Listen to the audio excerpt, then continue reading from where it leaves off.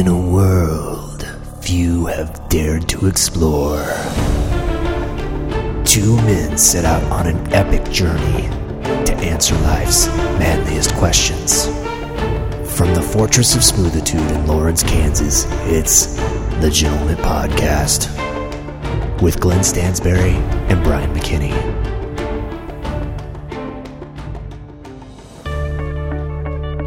Welcome to the Gentlemint Podcast. I am Brian McKinney. I'm sitting to the left of the rejuvenated Glenn Stansberry. I am rejuvenated, Brian. That's a very astute observation.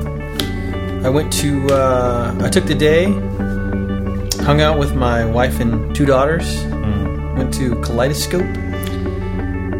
A Kaleidoscope is a place for kids to cut paper and make crafts. Ah. So I feel like a new man. Is that in Kansas City? It is, yeah. I see. Mm-hmm. I see. Basically, the Hallmark, the company, takes a whole bunch of extra crap that they haven't used and gives it away as supplies. And so you go and the kids just go nuts. So that's where my $6 card money is going to. Yeah, it is. Financing this frivolous creativity for kids movement. Dude, you should have seen the sweet crown I made. It's not just for kids. Apparently not. I was shoving kids out of the way. You gotta get those scissors. Right. That's the hot commodity there. And the tape. But anyway. Yeah, I feel good. What about you? You feel good? I feel terrible. It's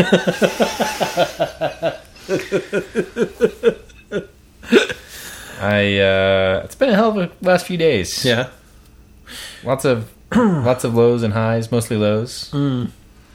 Well, I mean, aside from the lows, how do you feel? Aside from the lows, then I would say I feel somewhat normal. Okay. All right. Yeah. All right. So anyway, yeah. Well, I'm glad we're doing this. Yeah, exactly. Well, I gotta let me put my character face on here. You get back into fighting form here. Method acting. What's your motivation? My motivation is a very jolly Brian McKinney. There it is. Okay. Right now. Okay. And here I am. Hey, there he is. There he is. So anyway, Glenn, it's been a great couple of days recently. Just, some of the best ever. Yep. Days. Mm-hmm. Speaking of best ever, Glenn, we're co-founders of a site called Gentlemint.com. Gentlemint.com is the best site on the internet. We can't prove it with facts yet, but we're getting closer. Science has not evolved to the point. Right. But I would say that in 10 to 12 years, we will have the actual scientific information to back up that statement. So it's coming. Yeah. Maybe not exist yet, but hey, look, you can't... if somebody said, back in the 80s, oh, here's an iPod. Right. You know what I mean? What's this thing? Well, yeah, this is not real. Let's go to my VCR. Right, exactly. Yeah. My Betamax? Yeah. No. So anyway, Glenn, that's coming. But let me tell you something. It is the best site on the internet. So you need to go over to Gentlemint.com, go around the site, click on some stuff, browse some stories, read some stories, enlighten yourself with Gentlemint.com. And once you're enlightened and you want to put your mind back in the crapper, you can go over to podcast.gentlemint.com where you can follow along with all the links we talk about in this show, and you can do a couple other things, listen to some other episodes, see some of the previous beers that the MTS computer has rated, et cetera, et cetera. If you want to get in touch with the Gentlemint Podcast, I have some big news on this front, Glenn. We have officially joined the new information age. Okay. And we actually, for the first time ever, we are accepting posts to the newly minted Gentlemint Parlor. That's right. As questions to the Gentlemint mailbag can now come electronically via our website. It's almost as good. Not quite. I will say that we have gotten some smart-ass questions. I'm going to address those. I didn't. Wait, which smart-ass question? What are you talking about? I'm going to address all the questions later. Okay. We got two questions from the Gentlemint mailbag this week. And we're going to address both of them. So we're going to talk about that. Okay. Excellent. So we'll get to that. But anyway, Glenn, instead of that, let's get to the first part of the episode, which is the drink of the week. My favorite part of the episode, your favorite part of the episode. Let's do some drinking. That sounds good. That'll make the podcast go a lot better. All right, so it's my turn to pick up the beers. Yes. And, man, gotta say, my eyes lit up when I saw one of my favorite breweries had a beer that I had yet to try. And it's Deschutes Armory Experimental Pale Ale. And Deschutes... snappy name. Is the home of the highest rated beer in the Gentlemint Podcast thus far, the Jubilee, which should be, it's, almost September, so it should be coming around in shelves any day now. Well, it's August. It's got to be in the stores right. now. It's back to school. It's time to start thinking about Christmas. Right. But no, I picked up the Armory XPA, and the X stands for Experimental Pale Ale. And it is Is this like a government-funded experimental right, project? Exactly. Okay. Exactly. They, I've heard that they like stuck people with needles and stuff, and took readings as they're drinking it to make sure. I read you. Anyway, so who knows what'll happen? We may have zoysia grass for our pubic hair in the next couple of days. But oh yeah. Anyway. Enough about that. So let's talk about the beer itself. No, let's talk about that some more. Well, I immediately regret saying anything about that. This is it's called Experimental because they actually brewed it in their Portland pub, which I've been to. Went to last year. It was awesome. And basically they're just trying this out. They're just trying this pale ale out. Okay. And they actually want you, this is pretty cool. I'm at the website, the Deschutes website, and they want to know like what you think about it and fill out a 30-second survey.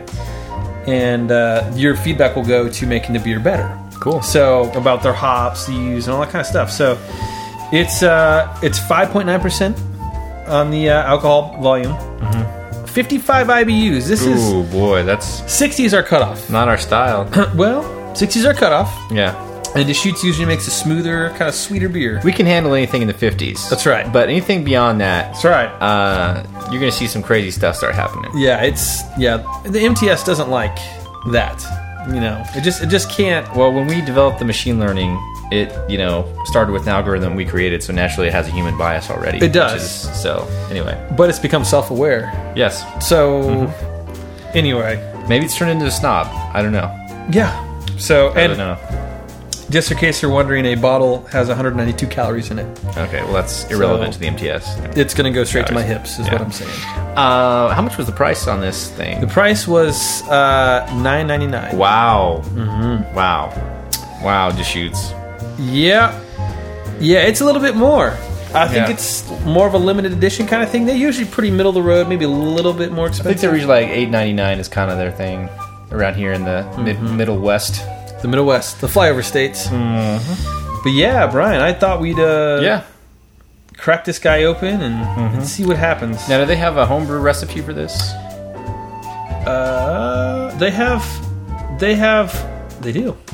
They do. They give a homebrew recipe. It's right here. Yeah. One of the great things about the Deschutes Brewery is that on their website, all of their beers, they have a breakdown of a homebrew recipe you can make that mimics what they do.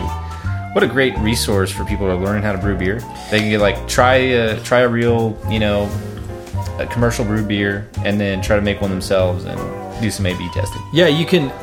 If you're not in a homebrewing, it's pretty cool because on the Deschutes website, they give the type of yeast you're supposed to buy, the type of malts, the types of hops. So they don't give you exact, it'd be nice to know the ratio. They have 5 different hops going on, so it'd be nice to know the ratios of each one. But you got to make do with what you got. So yeah, absolutely. Okay, Glenn. Well, let's crack these open and get started with this because I'm thirsty. Brian is thirsty. Oh, and it won a 2015 International Brewing Award. Gold. So, my friend, those awards, they're nothing compared to what the MTS is gonna. That's right. Pretty soon, they'll know for sure. That'll be better than an award at some schmancy. We should, if they're asking for some feedback on this, we should send them a link to our podcast and say, hey, we reviewed the beer for you. You're welcome. You're welcome. Hey, check out this rating. Yeah. You deserved it. Cheers.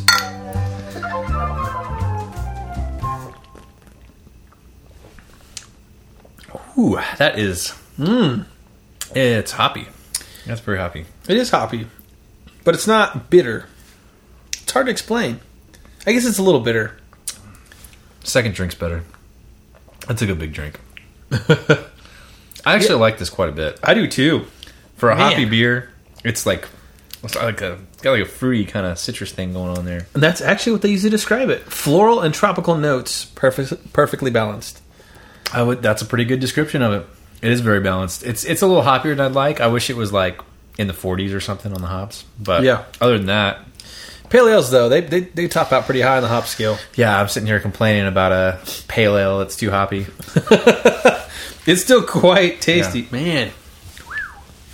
Okay, this is real good. I like this actually for a pale ale. That's really good. Pretty good. Okay, Glenn. Well, if you had to put a arbitrary rating that you came up with to this beer, the Deschutes Armory, what would you put on there?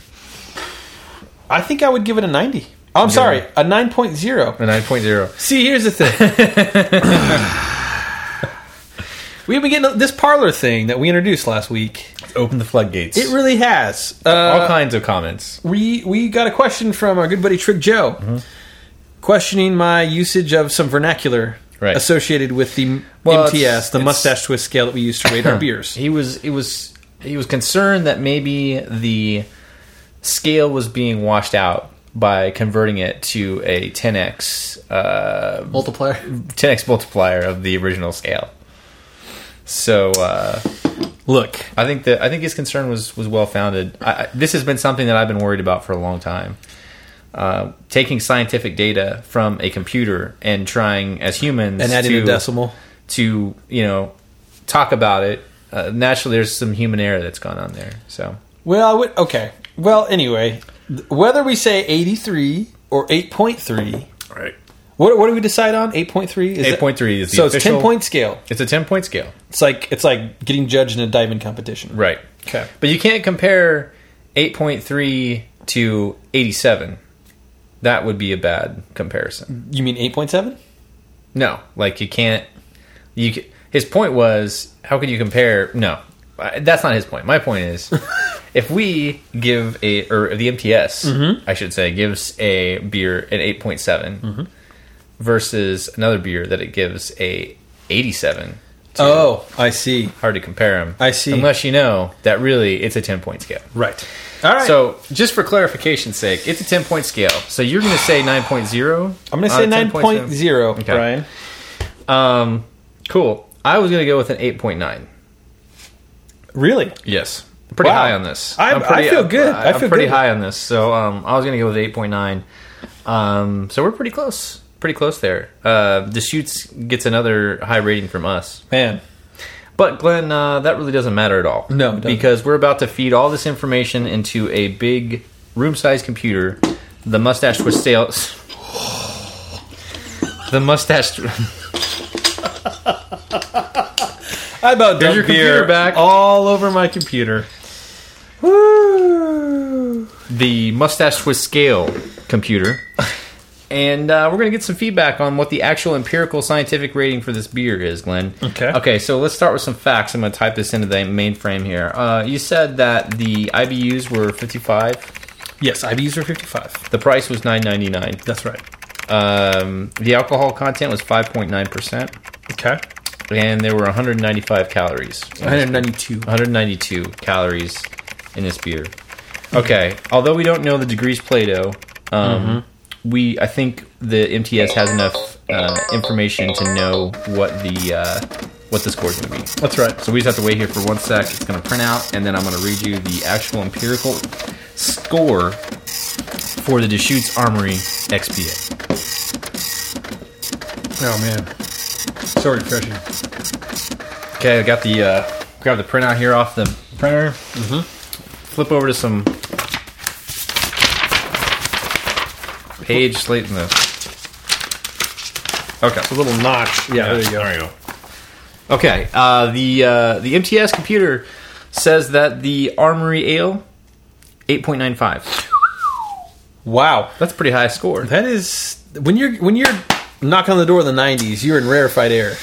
Yeah, they are. And Deschutes has a couple of beers up there. So should we be surprised? No, we shouldn't. We shouldn't. We go to the well, and every time, yeah, we get something back. I'm pretty impressed with this one. So anyway, okay, Glenn. So you hopped on over to beersnob.com while we were waiting on the MTS computer. What does beersnob.com have to say about this? Well, beer? Brian, it should only go to show, or I mean, it figures that we rate something high, and they rate it not so highly. Yeah, well, we rate something kind of low. Mm-hmm. They'd love it, right? So shouldn't be surprised that they gave the Armory XPA a 86.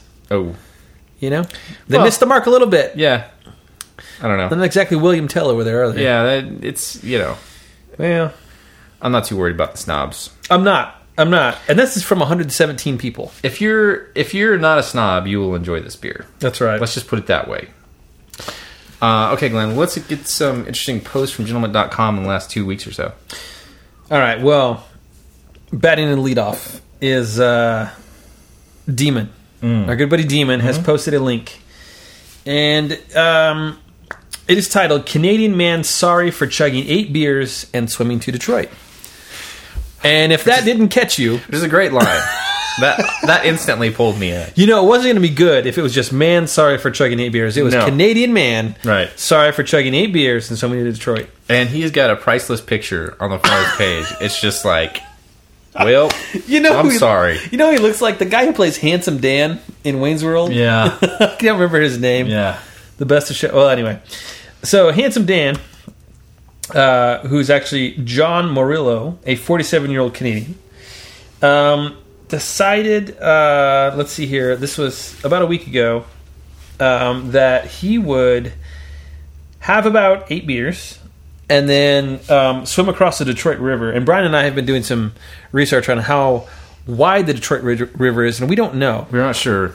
But all we did ascertain was that they picked him up on his way back after being gone for 2 hours swimming. So he was like headed back to Canada from Detroit. Right. And it was 2 hours later. So I would say that's quite a long ways. Yes. Or he was just taking his time. Maybe just treading water, doing some backstrokes. Yeah, backstrokes. When you have 8 beers. But the Windsor Star caught up with him, that reputable newspaper. Of course, I read it every day.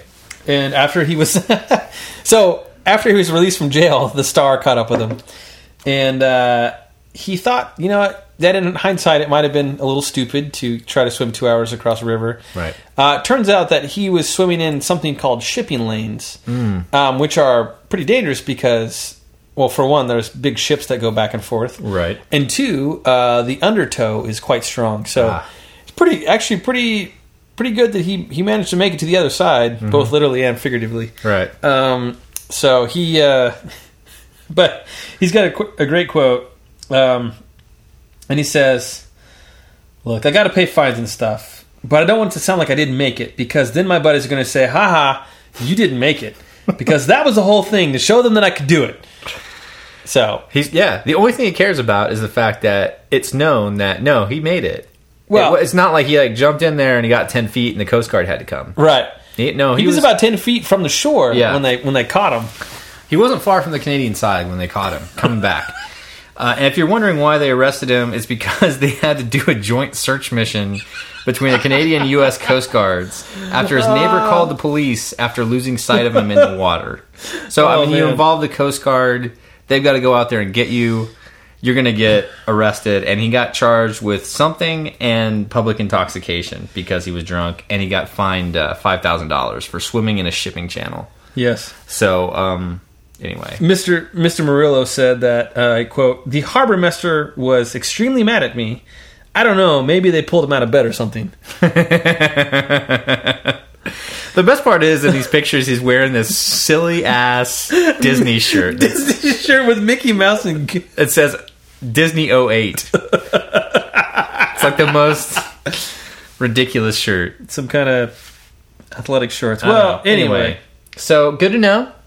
If you have 8 beers and you try to swim across the border in the Detroit River, you get slapped around pretty good. And I should add that this story came out, I was mistaken, came out 3 years ago. Oh, wow. So still hasn't let it down. So the 08 shirt was only 5 years old at that point. So that's we should correct that right now. Sorry, I don't want to get any angry letters. You know? Yeah, oh yeah. I don't want this guy writing this up. Don't put anything in the parlor about this. Yeah. All right? Let's talk about something very serious. Okay. And look, I'm going to get this out of the way right away. This is something that I posted to the Gentlemint.com because this is something I think that everybody should be aware of. People need to know. And this is called Scientists Figure Out How to Turn Pee into Beer. And this is an article on a website called eater.com. And they've been on the Mint quite a bit. Yeah, this is it's like if you've ever heard of Vox. Yep. You know, and The Verge and stuff like that. I think it's one of those companies. Anyway, basically the gist of it is this. Belgian scientists have devised a way of turning pee into beer. Researchers at the University of Ghent successfully transformed urine into water and fertilizer using solar power. The resulting water can then be used to make Belgium's favorite beverage, beer. Now, apparently the urine is collected in a big tank, heated with a solar power boiler. Good. That's good. Before passing through a membrane where the water is recovered and the nutrients such as potassium, nitrogen, and phosphorus are separated. This process has already been utilized at a recent music festival to turn thousands of attendees' pee into 1,000 liters of water, destined to become beer. Destined? Destined to become beer beer. Of destiny. Pee of destiny. Yeah. So, when you're reading off the Reuters explanation of how the beer is actually made, yeah, it sounds a lot like drinking a beer. It's collected in a big tank. Right. It's heated in a solar powered boiler, aka your stomach. Right. Before passing through a membrane, where the water is recovered and nutrients are separated. Yeah. I mean, you know, kind of a full circle there. The aim of this is to install larger versions of this machine in sports venues or airports. There's a lot of pee at sports venues and airports, I guess. So they really identify the source of large amounts. So are they supply? Man, I don't know. The problem is you have to disclose at some point, don't you, that this beer was made from pee? I don't know. Do we just stop doing the MTS at that point? Is it just futile to try to keep up with a society that continually tries to use human excrement?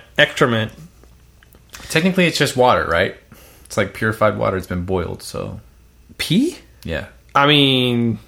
It's been boiled and separated. It's sterile. Yes. Well, there's still stuff that's in the pee when it goes out. Well, that's why it's yellow or brown or whatever. That's been boiled and separated, though, with the membrane. I know all about this. Yeah. So would you drink anything that you knew was sourced from? Because there's also the idea that we have like the water treatment facilities and stuff like that. That's true. I would drink my own pee beer. Drink your own. Yeah, because I know where it's been. I know where it's been. Right. This beer has a faint aroma of chicken wings. I think... See... It's a bit nutty. Asparagus. That would ruin the whole batch. Yeah, it would. Yeah, this is interesting, but I don't really see the point. I think it's just so the whole process kind of... Seems like you just start with... How would the Puritan law of the 1700s from this country, basically... Who's to say a monk didn't accidentally, once or twice stand uphill and... Hey, if you need the... Forget that, there's a tank below and... Yeah. What is it, Waterworld? Where he's... yeah, Kevin Costner, Got the... Yeah, okay. So yeah, we're making Costner beer. Yeah, it should be called Waterworld. Waterworld. That should be their company, is what it should be called. Okay, Glenn. Well, I just wanted to get that out there and make sure everybody is aware of this as possible. Be on the lookout. If you're attending a music festival, there might be some shifty scientist hooking into the plumbing and making beer. Brian, look, I think we should support these people who want to go for this. Mm-hmm. These pagans are groundbreaking visionaries. And, we shouldn't discriminate against pegans. No. So Pegans are just like us. Just like us. Kind of. So anyway. Well, excellent link. But I don't want to... I'll be sitting... It's good and bad. It's bittersweet. It is. Probably more bitter than sweet. More sweet than bitter. More bitter than sweet. Okay, I'm going to go to the next one. Trig Joe, the man who's causing a ruckus in the parlor, has weighed in with a link from Inhabitat. Room with a view? Check. Bathroom? Check. Walls? Ceiling? Not so much. Right. And he's referencing a hotel that you can get in the Swiss Alps. The views are breathtaking. They're spectacular. Beautiful views. Incredible. I don't know how many stars this hotel has, but I do know how many rooms it has. And it's one. And what it is the Knowlstern Hotel is what we would call, I'm using air quotes here, a minimalist hotel. And that it doesn't have a wall, it doesn't have any walls, a roof, or a bathroom. And it's set 6,000 feet above sea level, overlooking the beautiful Swiss Alps, which is pretty cool. But you have a bed, some very nice looking lamps. Yeah. Nice looking tiled floor, 2 end tables, and then hillside. Right. So you could be sleeping on this hotel. In this hotel room, quote unquote, and a sheep could come up to you in the middle of the night and start gnawing on your sheets. Or worse. Or something else. Yeah. I don't know, Brian. Would you stay in this? Oh, by the way, let me give you the price here, because everything's relative. Right. Actually, a couple things. One, the group translates into 0 stars, and that has a tagline, Knowlstern, the only star is you. So they give you that. The cost is $253 a night. Not bad. For that kind of view. It's kind of like glamping. And it looks like the butler is a local farmer. Somewhere in the article. They mention that you get a butler to make you breakfast in bed, but they don't mention where he sleeps at while this goes on. The nearest bathroom is a 10-minute walk away. Yep.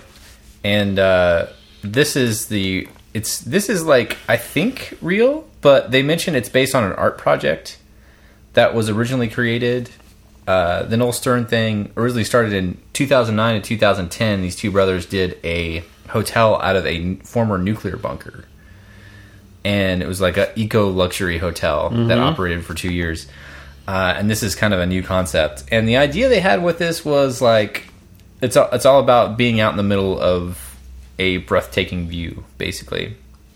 Which you are. Yes. And you can also cancel at very short notice if there's bad weather. So yes, which I could see where that'd be a problem, right? Or any weather for that matter. Even camping is hard when there's bad weather. So this has no wall or membrane. I think my only situation with this is like I don't know what kind of animals are in that area. You know, because like with the tent, you're a little bit protected, you know, from critters or whatever in the night. Yeah. Not bears or anything like that, but you know. So you could wake up with like a, you know, weasel on your chest or something. A rock weasel. Swiss weasel. A mountain Swiss weasel. A Scandinavian. Also called a banker. Yeah, they'd have like the, you know, little outfit on. I don't know. Yeah, we can't. Look, you gotta. This Swiss weasel. Hey, you're out there exposed. That's right. You're at the mercy of the elements. Exactly. So this could have been a hot button topic actually for this. Could have been, because it's ridiculous. Yet people are going to pay for this. I think so. No, I'm sure they will. It's a beautiful view. I'd love to hike there. Yeah. Mm-hmm. If there were just 4 walls around it, maybe a roof, I'd be all about it. But yeah. Looks very, very nice. Yeah, it does. Really? Yeah. It's just well, missing we should some go walls. stay there, Glenn. Yeah. It's you and me. Go check this out. Well, how do we get a hold of Noel Stern? All these guys. Whoa. Okay, Glenn. Well, we'll have to follow up on that. This is ridiculous. I need to take a vacation. Maybe I'll go sleep at the Noel Stern Hotel. There you go. You and your closest friends. Yes. Swiss Badgers. Mm-hmm. Okay, Glenn. Thanks, Trig Joe, for posting that and also bringing to our attention the disparaging, not disparaging, the tragedy of the mixed up scale of the MTS. Yeah. Thank you, Trig Joe. Mm-hmm. Yeah. I felt like, Brian, that your response in the parlor to Trig Joe's question, just honest, to the MTS was, I would say, a bit pointed. I don't know, in my direction. Kind of like you felt the blame was on in my court. Yeah.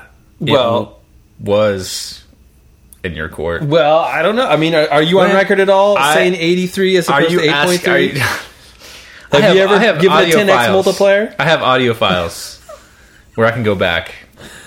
Where you correct me? Where I go when I go back through, I'll check the audio files and see who says 8 point versus 8 something 83. Now, keep in mind that I have access to these audio files. That's true. So my voice might drop in and be like, I think it's a 8.3. You never know. And that's depending on how good I am at editing stuff out. Yeah. But anyway, Glenn, that's neither here nor there. We got it fixed. Thanks to Trig Joe. We got it all worked out. It's all clear. I had not thought about it. It's okay. That's what this is for, to keep us honest. Exactly. Right. Mm-hmm. We can take the criticism. We can. Mm-hmm. I mean, as long as it's directed towards Glenn, that's right. It's fine. That's right. You know? I can take it. Right. I can take it. Okay, Glenn. Well, let's move on to the toast this week. Yes. And this is an interesting toast. This is indescribable, really, because this is long overdue. Not only a man, but also it's a brand that really isn't the man that we're really toasting. It's what he stands for. It's what he stands for. Low prices. Low prices. And Glenn, I want to do a toast this week to Charles Shaw. Charles Shaw. Charlie. Some people might know who that is. Some people might not. Charles Shaw is the man on the label of the famous $2 Chuck wine. Yes. At Trader Joe's. That's right. 2BC. And you know me. Charles Shaw is the brand name you see and know and love if you go to get cheap wine, because that's pretty much the cheapest wine you can get. Without spitting out immediately and crying. For a long time I was confused as to whether or not Charles Shaw was cheaper than getting a box of wine, and it's significantly cheaper than getting a box of wine. Yes, by like 50%. You know. So anyway. It's ridiculous. So there have been some claims. So yeah, okay. So this is kind of there's some interesting twists and turns to this story. But I just want to say, okay, first of all, Charles Shaw is actually a real person. Yes, and he actually did operate a winery in the 90s. Okay, but he was really into making high end wine. He had a farm at Napa Valley, and it was, I can't remember what they called it. It was like the $5 Chuck. Beaujolais wine, which was he found when he was in Europe, and he moved to Napa Valley to start doing a winery in this style, and it didn't really catch on. And then in the late 80s, he was going through a divorce, and his winery was heavily in debt, and so he had to sell it in 1991. And who steps up to the plate to buy his name? Not the winery, just his name. None other than Fred Franzia of Franzia wine fame. But now he's got his own thing going called Bronco Wine Company. Did he have Bronco before Franzia? Like the actual Franzia line? I think it was part of Franzia, and then there was some kind of unceremonious exit or something, or he got moved out of the business or something. I think it's like brothers or something.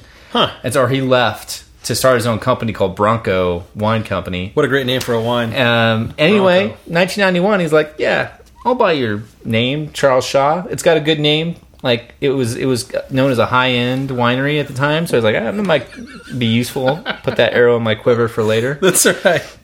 And sure enough, in 2002, there was a massive, not massive, but a significant surplus of wine, and Franzia was able to buy it really cheap. And so he decided at the time to use the name Charles Shaw to brand that wine and partner with Trader Joe's. History was made. That's right.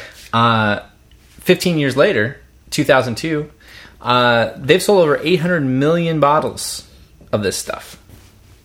I think about a third of those are from me. I would agree. So anyway, so Charles Shaw, though, the original Charles Shaw, and this is a dual toast because we're talking about both the guy that has his name on everything, the man, and the concept of $2 $3 wine. chuck, right? $2.99. It's $2.99 here in Kansas, so I don't know what it is. I'm sure they can't. Well, yeah. Anyway, but so the point is, super cheap wine is something I can get behind. Yes, big time, and that's why I wanted to put this out there.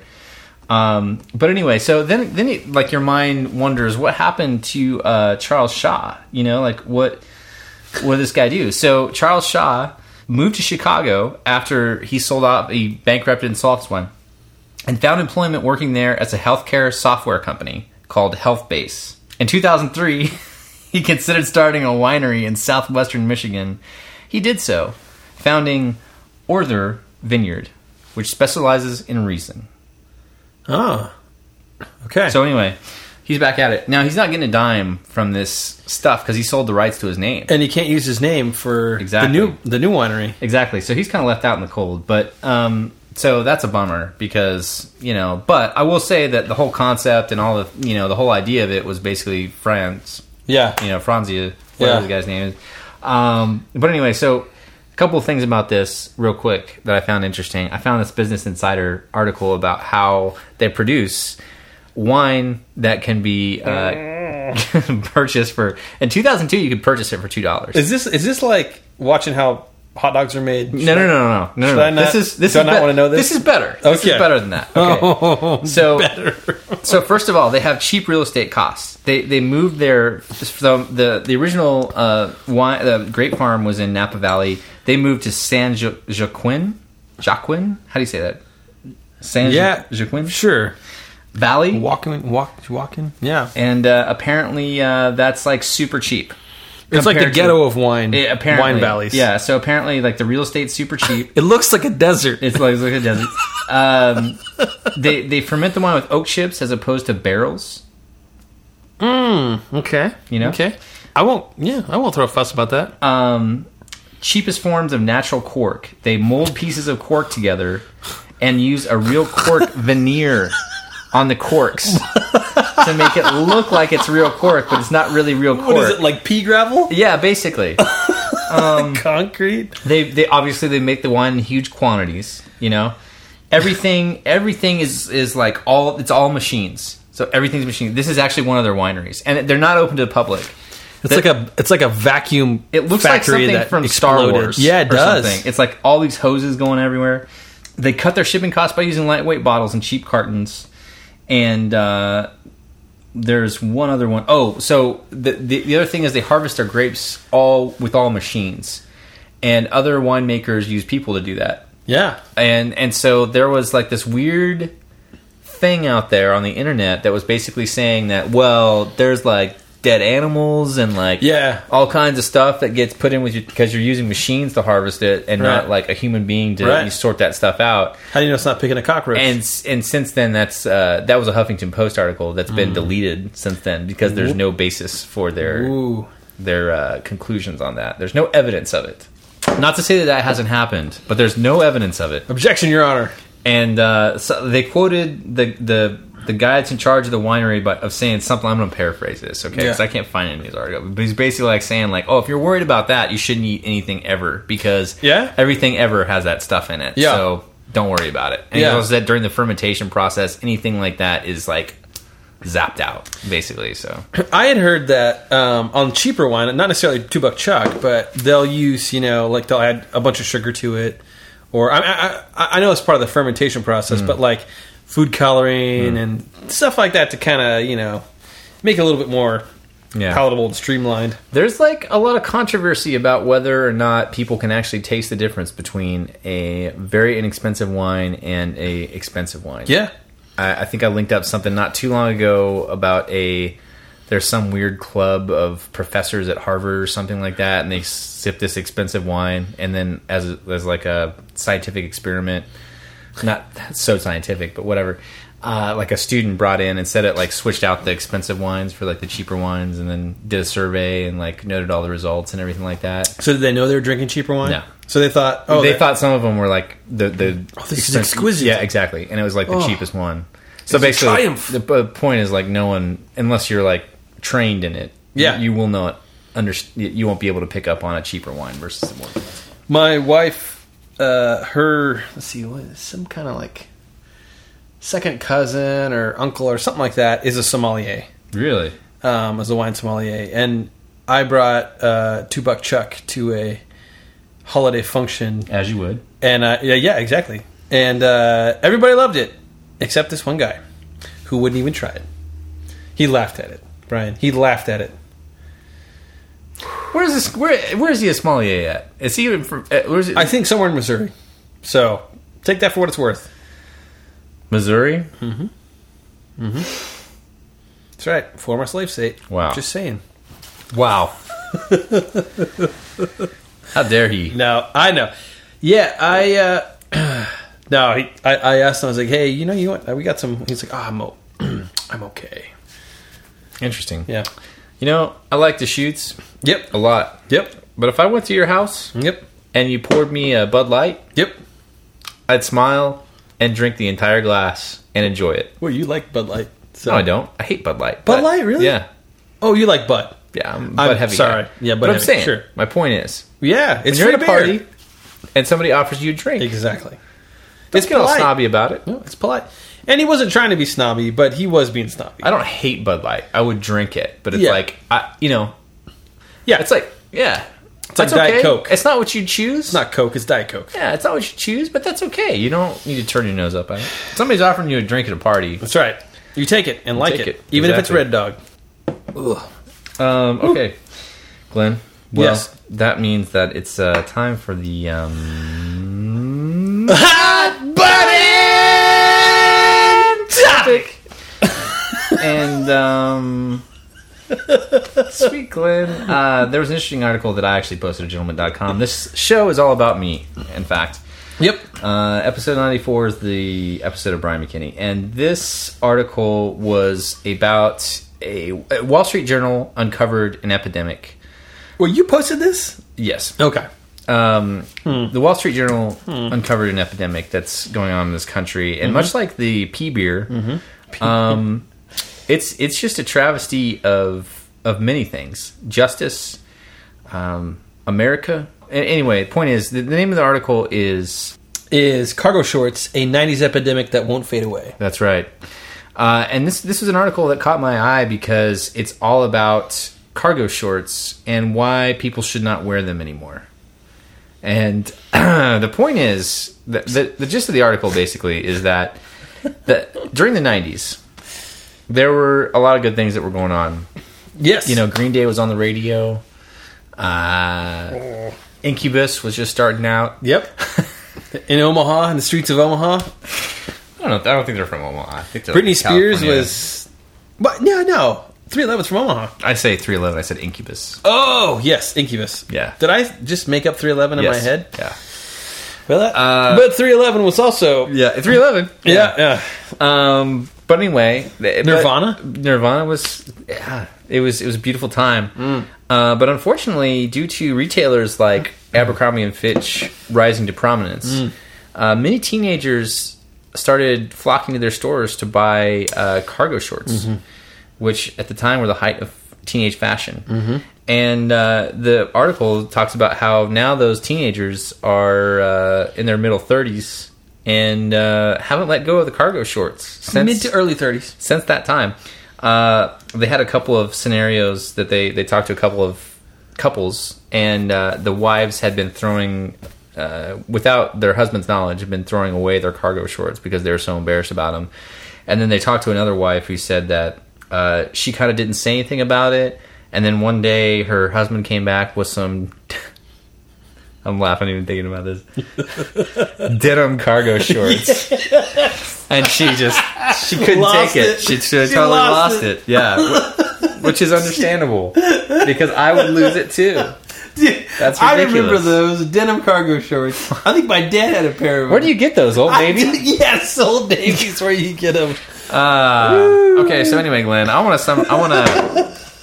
little biased because I have literally never worn a pair of cargo shorts. I've never done that. That's impressive. I've never done that. I've never worn a pair of cargo shorts. That's just not. That was never my thing. Have you ever worn a pair of shorts that aren't athletic shorts? In the 90s, I did wear shorts for a brief period of time. I was a kid, okay? But not in the last 20 years, I was a young, impressionable kid, and I wasn't thinking right, and I actually wore some shorts for a very short amount of time. But I have a policy now that I don't wear shorts. Mm-hmm. I wear jeans year-round. Every single day of the year, I wear jeans. I don't care what I'm doing. You know? I'm going to be... I have jeans on, you know? Full-on 100-degree weather, I'm going to be wearing jeans. No problem. Now, I will say that I'm not a particularly sweaty guy. And so that doesn't present as much of a problem for me. Yep. But I'll be wearing jeans all the time. It's just how I do things. What did you tell me? I don't remember when this was when you first said it. But you have something that stuck with me. Never trust a man wearing shorts. That's right. That's my policy. Never trust a man wearing shorts. If you can see his knees, right? He must appease the well anyway yeah Brian told me that. I'm a shorts guy, so I'm on the opposite end of the spectrum, and not only that, I'm proudly wearing my cargo shorts right now. Right. Glenn is wearing a pair of cargo shorts right now, much like the man in the article. Well, I shouldn't say much like. I was trying to think back, like I don't think I've bought a pair of cargo shorts in about 8 years. So this is impressive that I'm still wearing a pair of cargo shorts. It really is. I think it's my last pair. Okay. And it's not for... Yes, I did actively stop buying them because... Yes. But... I will... So in the article that you linked up, the Wall Street Journal article, some of the men in the article are talking about how that the current style of shorts just suck. Okay. They're not as comfortable. They're a lot higher. You know, it's a little kind of 80s-ish, which is back in style and everything. But man, I got creamy white thighs. We can't be showing those everywhere. They actually talk to some fashion experts. Yeah, and they say that basically the guys that are clinging to these shorts, are afraid. They're afraid to evolve. Come on, that's pretty much they can't let go of the past, right? Well, they're afraid to not just. They're specifically talking about fashion. They cannot evolve their fashion stuff. Okay. Mm-hmm. Okay. So, yeah. All right. Now I'm taking this from the guy who hasn't worn anything but jeans in the past decade and a half. Jeans are classic. They are classic. I will give you that. Mm-hmm. But, well, I'm not saying cargo shorts are. They're not classic. Actually, they date back to the 1940s. They're in a classical sense in terms of historical time periods. Right. But I wouldn't say them as a fashion icon. No. Right. No. They're utilitarian. Yeah. And I think the reason I like them so much, or did like them so much, until this article came out, no, I did like them so much is because I hate sitting on a wallet. Yeah. I can't stand it. Right. And having the wallet on the side pocket is a beautiful thing. We actually had a lot of Gentlemint members comment on this. I saw those. And at the forefront of their concerns was another situation that is even more disturbing, called man capris. Man capris? Yes. Which were they looked like capri pants, but they were cargo shorts. Yeah. I don't know. Yeah. They go down to here or something. Yeah. I don't know who wears them or why. They had a faraway picture of some guy wearing them walking down the street. Yeah. Yeah, well, probably something like these kind of, maybe? Yeah, a little bit. Yeah. So basically, the leg the pant goes all the way the shin, right? Which is a little bit weird. But the other thing that the other guys mentioned was that the pockets are the thing that keeps them coming back to the cargo short because they hold so much more than your like jeans pockets would. Look at this. In this article you referenced, Brian, 1940s. Right. These military men are wearing pants with cargo pockets on them. Absolutely, yeah. So, yeah. You got more options. But... And when you're going into battle, And so, anyway, so the gentleman community has spoken about the so what I need to do is come up with some jeans that feature more pockets. Denim cargo. Yeah, there you go. Maybe a knee pocket. I'm thinking this is going to end up in like a knee Zoolander. holster. A knee holster. That automatically sewn into the jeans. There you go. Yeah, no, I don't have any. I don't really have any affinity for cargo pockets. Yeah, but it's just that they hold more stuff. I think it's just because they're comfortable that I've had them forever. This reminds me of. Do you remember Carpenter jeans? Yes. Yeah. Oh, I love those. That was like the hammer loop, mid-90s. Yep. Yeah. Mid to late 90s. Yeah. The hammer loop. I did have some Carpenter jeans and some Doc Martens. I never had any Doc Martens. Oh, okay. I don't think I did, but cargo jeans. I remember having a pair of them. But the funny thing about that is, I think in like 1998 or 1999, I like woke up one morning and I had I had pairs of Carpenter jeans, mm-hmm. and I looked at them and I was like, these are stupid. These are stupid. Like, this doesn't make any sense. You had a watershed moment. Yeah, why am I wearing these? They make no sense. They look dumb. We've all been there. And they were still like, people were still wearing them and stuff like that. But I was like, these look really stupid. Yeah, like look ridiculous. Yeah, like, why was I wearing these? So anyway, well, with one final parting shot, Brian. Right. Retailers are gonna make $700 million off of cargo shorts this year. Wow! So they're serving their market. They really are. Somebody out there still buying them. I am kind of amazed that the cargo short thing hasn't died. Yes, like I still see them in magazines, and I'm like, man, I thought these aren't like I'm not the most fashion forward guy, but maybe they're making the comeback. It hasn't been like 20 years yet. Well, it almost has been. Yeah, it has. Mid-90s. So it's been 20 years. See, that's just the thing. You just hang on to something long enough. That's right. It never goes away. That's right. Yeah. I'm at the forefront. Lawrence is a fashionable community. That's true. You'd be like whistling Dixie walking down Mass Street, and some of the hipsters would be like, ooh, yeah. You got some bubble tape in the cargo pocket right there? You bet I do. 6 feet. Okay. Well, maybe it'll happen. Maybe it'll happen someday. We'll see. Bubble tape, 6 feet. Bubble tape. Yeah. Okay, Glenn. Well, that means it's time for the last segment of the Gentleman Podcast, and we're going to talk about some questions from the Gentleman mailbag. And this week, I posted something over to the Gentleman Parlor, asking for some suggested questions, some feedback that we could talk about on the podcast. And I had 2 questions come up. And the first one I want to talk about came from Razorback, actually.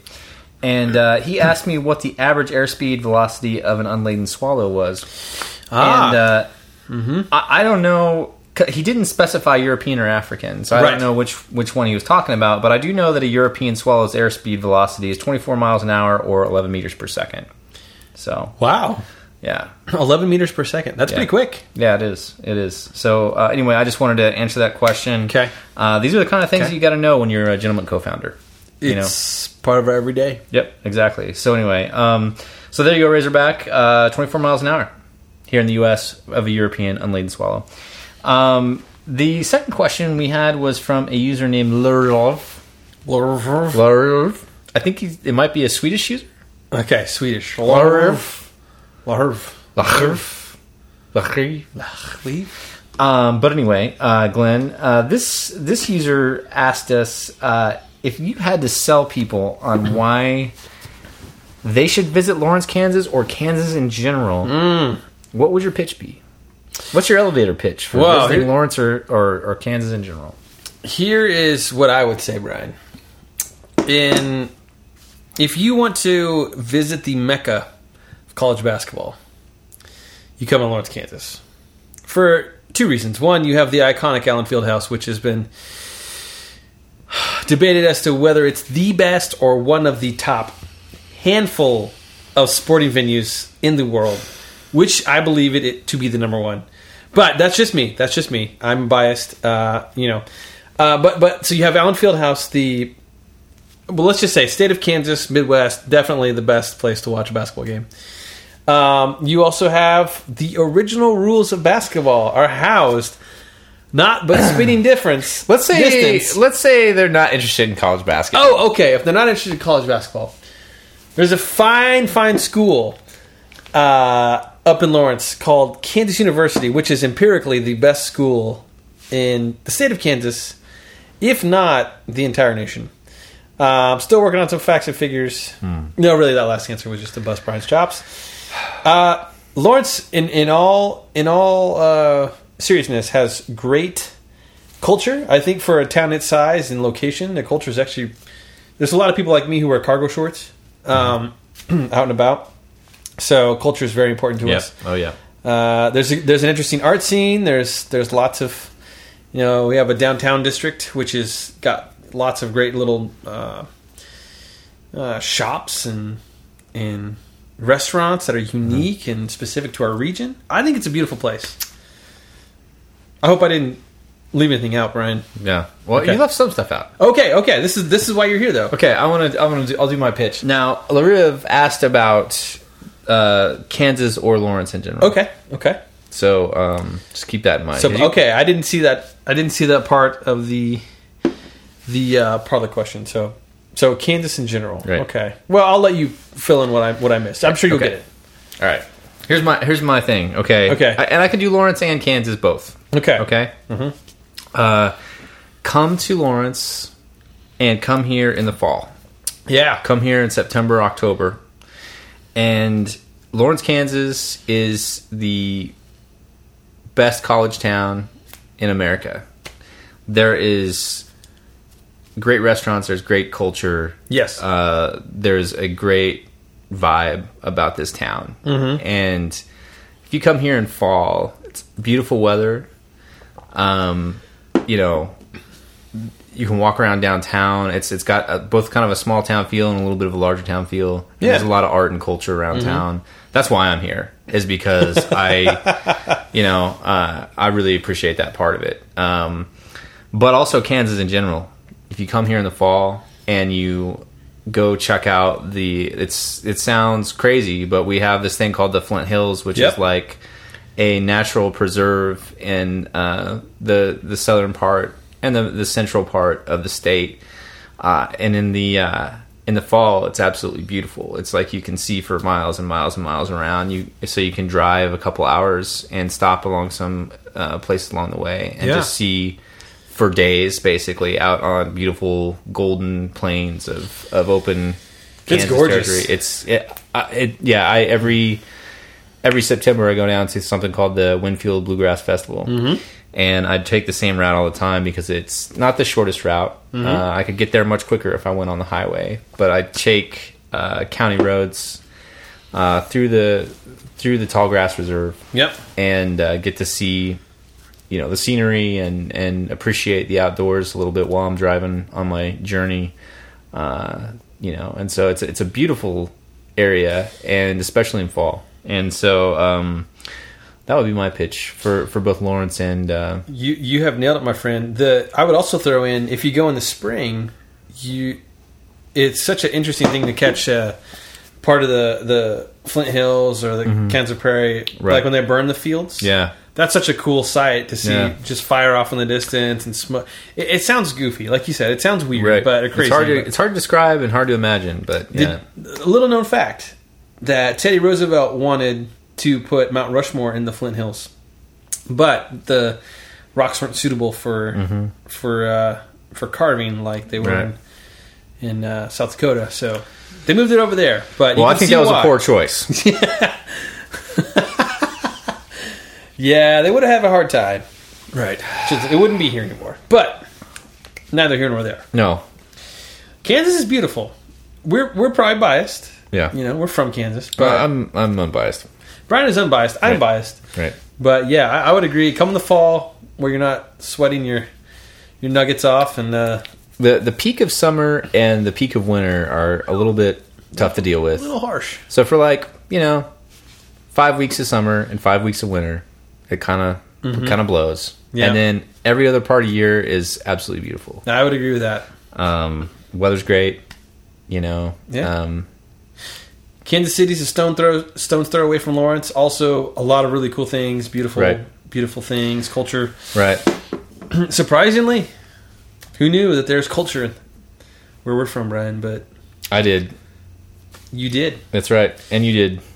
I and do now they do. And now everyone knows. Exactly. Now the world knows. Look, I'm just trying to drive real estate prices up. You know what I mean? I tell you what, Brian. Here's what I'm going to do. This is a little non sequitur. I'm going to vote for the first candidate who visits Kansas. I don't care what their position. Now, hang on. Candidate that's actually still in the race. Oh. So this may not even happen at this point. Maybe Kansas is a swing state. I don't know. But I doubt it. Whoever visits here first, I'm voting for. Okay. That's why. That's what I'm doing. Okay. That's a good way to... I'm a single issue voter. Right.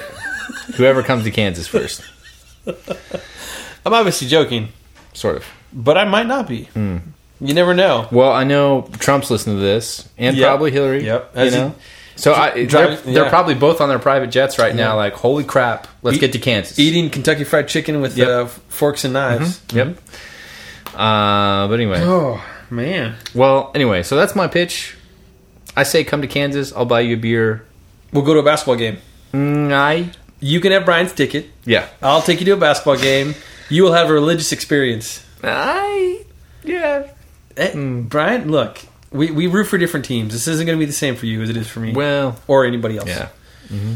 But Brian will take you to a football game. I'll take you to a K-State football game. I'll take you to a KU basketball game, and you will be complete. See, 50,000 people. How many? 14,000 at a basketball game? At a basketball... Well, hang on. So 40,000 more people at a K-State football game? Whoa. That's not fair. We only seen 14,000. Mm-hmm. Okay, Glenn. Well, that's a discussion for after the podcast. Yeah, it is. Okay, well, that wraps up episode 94. It's 16,000, by the way. It's done and dusted. 16.3. Done and dusted. That's some inflation numbers. We finally made it. Yeah. I'm Brian McKinney. I'm Glenn Stansbury. Thanks for listening, guys, to this episode. We'll be back in 2 weeks. Check it out in a very near future. Sayonara.